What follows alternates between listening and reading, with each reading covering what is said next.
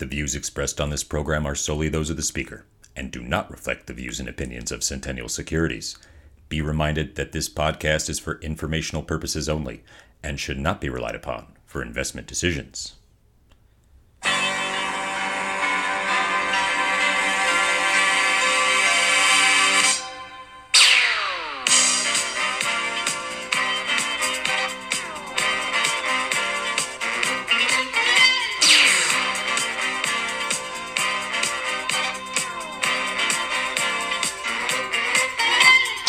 Happy Friday!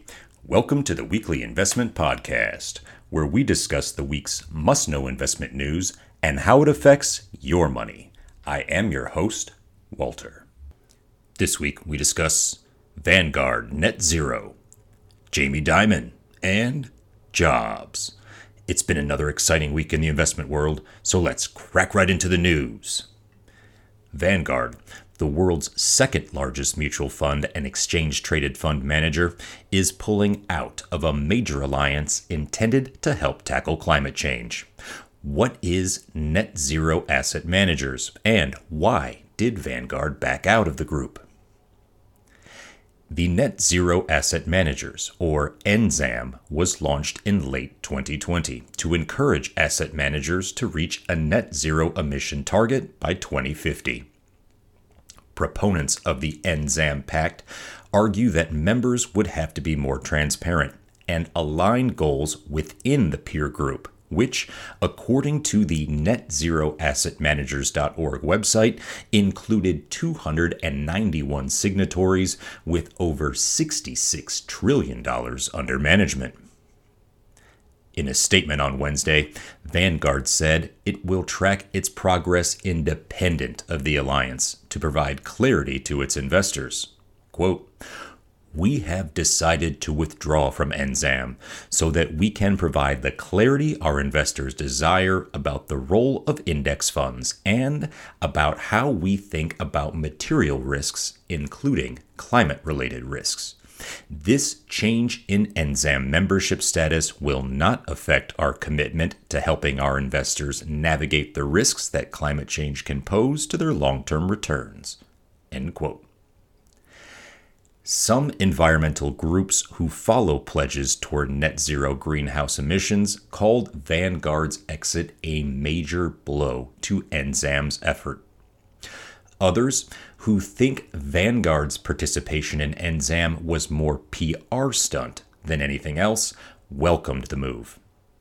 Vanguard's withdrawal from the pact comes within weeks of a U.S. Department of Labor ruling that explicitly permits retirement plans to consider climate change and other environmental, social, and governance features when selecting investments, as long as economic considerations remain top of mind.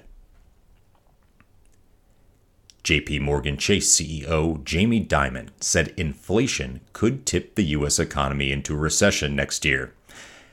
Dimon said on Tuesday that consumers have $1.5 trillion in excess savings from COVID pandemic stimulus programs and are spending more than in 2021. But while consumers and companies are currently in good shape, that may not last much longer. Quote, "Inflation is eroding everything, and $1.5 trillion in excess money will run out sometime mid-year next year." End quote. Adding to pressure for consumers was the Fed's benchmark interest rate moving toward 5%. Dimon said that a 5% terminal rate, quote, "may not be sufficient," end quote, to subdue inflation. In his wide-ranging interview, Dimon commented on a number of topics, including cryptocurrencies. He was sour on the industry, and globalization, which in his view was changing due to supply chains being restructured.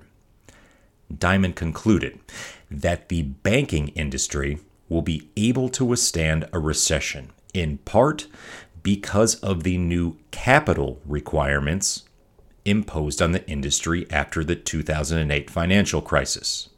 Quote, "The American banking system is unbelievably sound in a million different ways." End quote. November's jobs report was red hot, beating expectations in several areas. What was in the report and what does it mean for the economy? According to the Bureau of Labor Statistics, non-farm payrolls increased by 263,000 for the month, with the unemployment rate now at 3.7%. The payrolls number was well above the estimate of 200,000. Leisure and hospitality led the job gains, adding 88,000 new positions. Other sectors that gained included healthcare with 45,000, government with 42,000, and construction with 20,000 new jobs. On the downside, retail reported a loss of 30,000 positions, which is interesting since we're heading into the busy holiday shopping season. Transportation and warehousing also saw a decline of about 15,000. Average hourly earnings jumped 0.6% for the month, double the estimate, and wages are up 5.1% annually versus the 4.6% expected. Why? Demand for labor continues to outstrip supply, with about 1.7 positions open for every available worker. So, not enough workers, a lot of companies seeking new employees. Well, wages are getting driven higher in order to attract folks. Those wage increases at the current rate suggest that the Fed will keep raising interest rates. Why?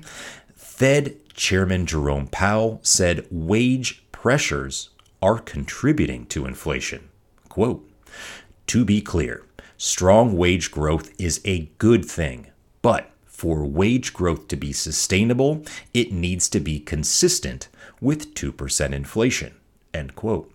To simplify, some economists worry about a wage price spiral, where higher wages lead to higher prices, which lead to higher wages, which lead to higher prices.